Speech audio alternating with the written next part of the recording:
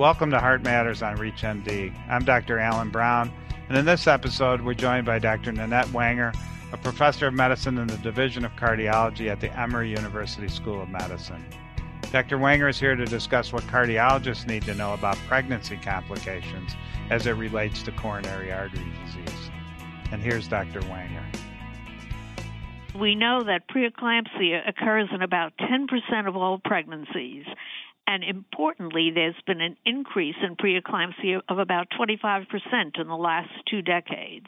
It's not only a major cause of maternal morbidity and mortality, but as per our paper, it disproportionately affects African Americans. Importantly, preeclampsia is more prevalent with underlying cardiovascular risk factors. So the question is not did the preeclampsia cause the risk, but perhaps preeclampsia and coronary disease have shared risk factors. Now, our OBGYN colleagues are really looking carefully at preeclampsia only because very recently the U.S. Preventive Services Task Force has recommended that women who are at high risk for preeclampsia receive low-dose aspirin in their second and third trimesters of pregnancy. But I think the important feature here is that it is the cardiovascular risk factors with which women come to a pregnancy that puts them at higher risk of preeclampsia. But we have even more data about gestational diabetes. I think all cardiologists realize that gestational diabetes increases almost 7-fold the risk of subsequently developing type 2 diabetes. But it increases 12-fold the subsequent risk of cardiovascular events, even if these women don't develop diabetes. And these occur within the first decade or 10 years postpartum, so that many of these women are still in their reproductive years. And even more frightening is that the offspring of mothers, both the girls and the boys, who've had gestational diabetes have an increase in the early onset of cardiovascular disease.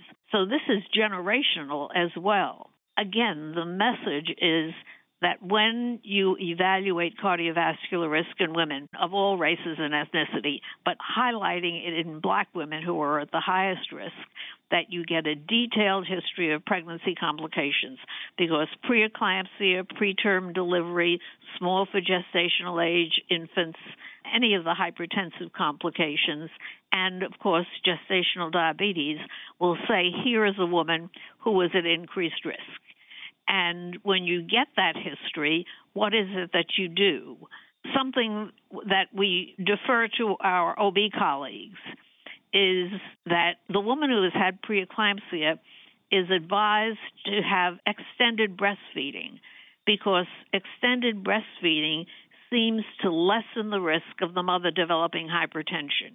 She should achieve an optimal BMI, which means lose the baby weight, smoking cessation, often done during pregnancy, but it should not be resumed postpartum, a healthy diet, regular exercise, but a plan for long-term surveillance. And this is where the primary care community as well as the cardiologists come in. There is now a program of cooperation between the OBGYN community and the American Heart Association. We've put out joint statements. And this, to me, is very exciting because the OBGYNs are in the preventive mode. They do the pap smears. They do the mammograms. Now they should also be evaluating for cardiovascular risk.